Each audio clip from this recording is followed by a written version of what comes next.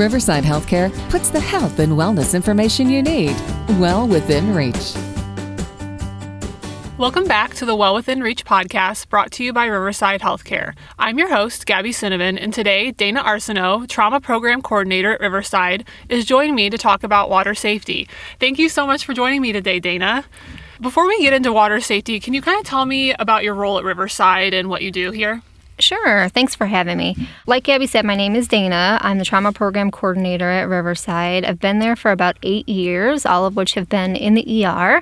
So when it comes to safety and injury prevention, they're pretty close to my heart. I want to make sure that everyone stays safe out there. So you're a big advocate for water safety, especially river safety. Why is water safety so important? Life is just too fragile, and unfortunately we see drownings every year, and they are very preventable, and if you just follow some simple tips. So, people might say, I know how to swim, or my kids know how to swim, I don't have to worry. Kind of, what would you say to them? So being a strong swimmer in the water definitely helps, but there are still hazards that even the best swimmers face. You can never be too careful.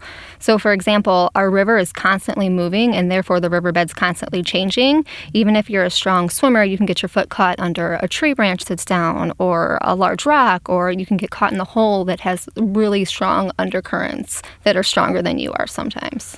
Right. I feel like overall, the river is just so unpredictable. I guess we can start out there with river safety specifically. You kind of touched on some points that we should be aware of, but what should we know about being safe on the river, specifically if someone is swimming or wading in the water? Well, definitely I say don't swim or wade alone. It's dangerous and there's no lifeguards out there. Stay out of the water if you're unfamiliar with the area. Like I said, it's always changing and there's holes and unpredictable areas all over the place. Have your cell phone with you for sure. And make sure that you bring somebody with. Make sure they know where you're going. Wear a life jacket or a personal flotation device and make sure it fits you correctly. So I'm not sure how familiar everyone is with the state law, but it is against the law for anyone under the age of 13 to be on a watercraft that's under 26 feet long without having one. Oh, wow. So they definitely need to have them.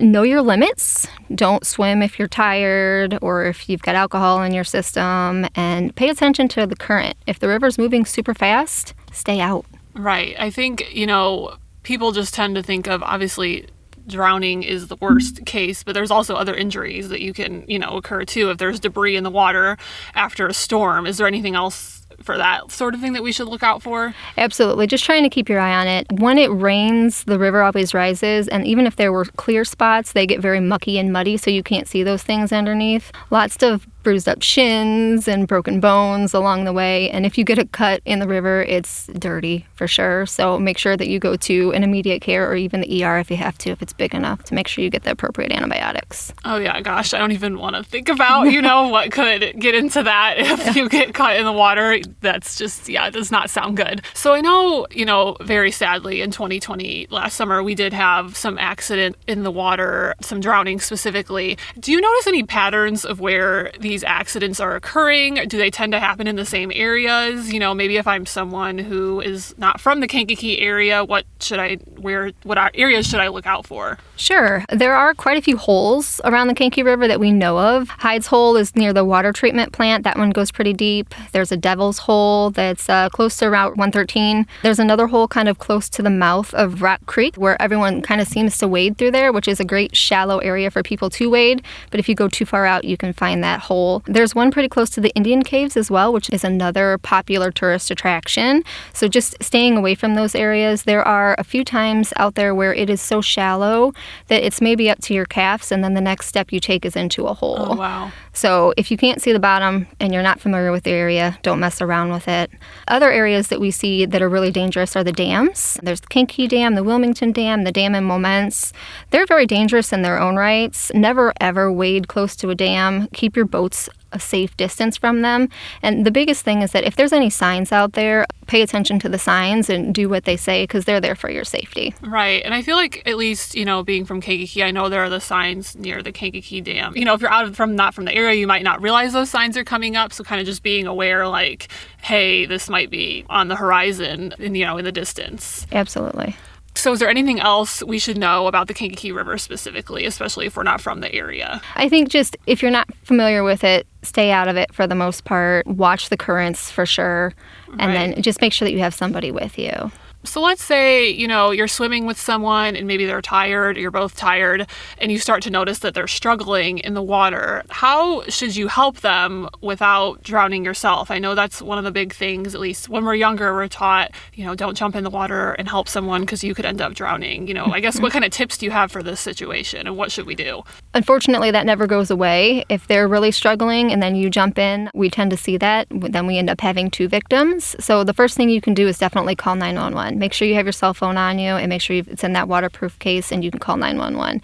If you're not a strong swimmer or if you have alcohol in your system, you don't trust yourself to be out there, don't go in. If the current's not too bad and you feel comfortable after you do a little quick risk assessment, grab something that you can use as a flotation device, because if you grab that victim, they're going to pull you down as well.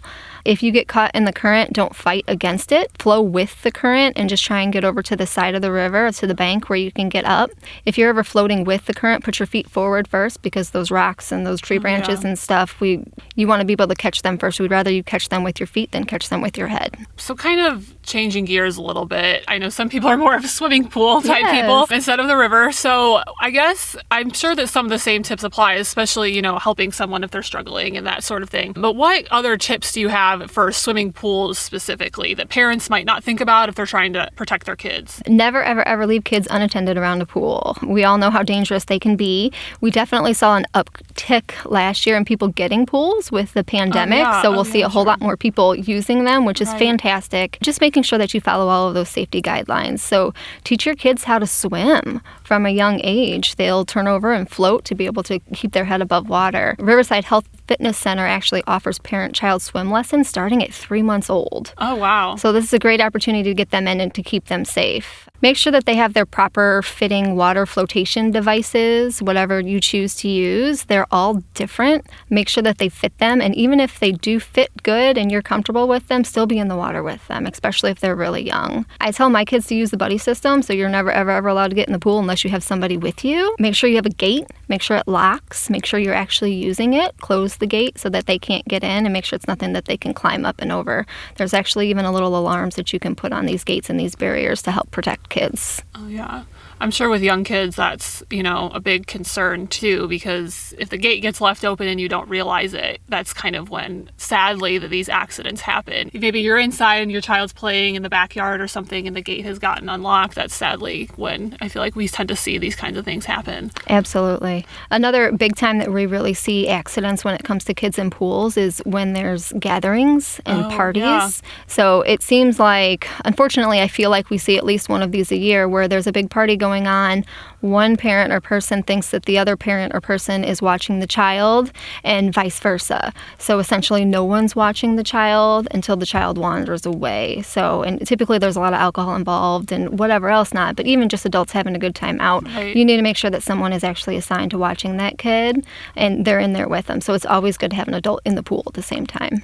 Yeah, I feel like, too, kind of similar to the gate situation, but if these accidents happen, like if someone's looking away, even if it's for, a couple minutes or so, it's kind of going back to what you said, the buddy system are having a constant eye on kids while they're in the pool, even if they do know how to swim, but if, especially if they're younger. And it happens so quick. Right. So I guess, do you have any last tip for us for pool or river safety that we should know about? Yeah, of course. So always just try and be safe in the water by following these simple, easy tips. They all kind of like normal common sense things, but we tend to not do them. And that's when we see incidents happen. Right. With the river, make sure you're comfortable before you get in. If you don't know the area, don't get in. Have your phone with you. Again, the buddy system. A big thing is to make sure that you know CPR. There's classes all over the place to be able to help with this. And don't forget to use your sunscreen. Yeah. That's a whole nother piece to it. Oh, yeah. No, and especially it's getting very hot out. No, I think that's really useful. And I think, like you said, the importance of you never really know the river, even if you think you do. We were talking earlier about there are these drop-offs that, people might not realize are there. So you never truly know the river. So just trying to be prepared while you're in the water. Yeah.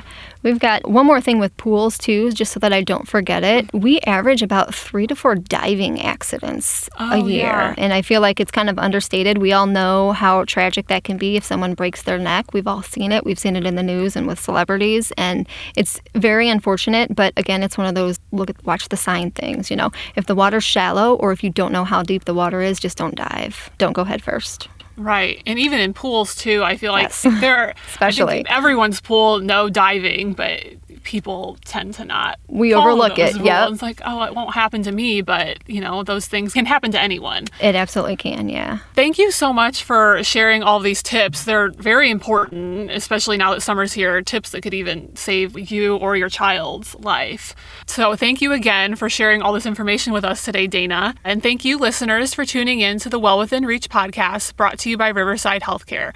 To learn more about the emergency department at Riverside, visit riversidehealthcare.org.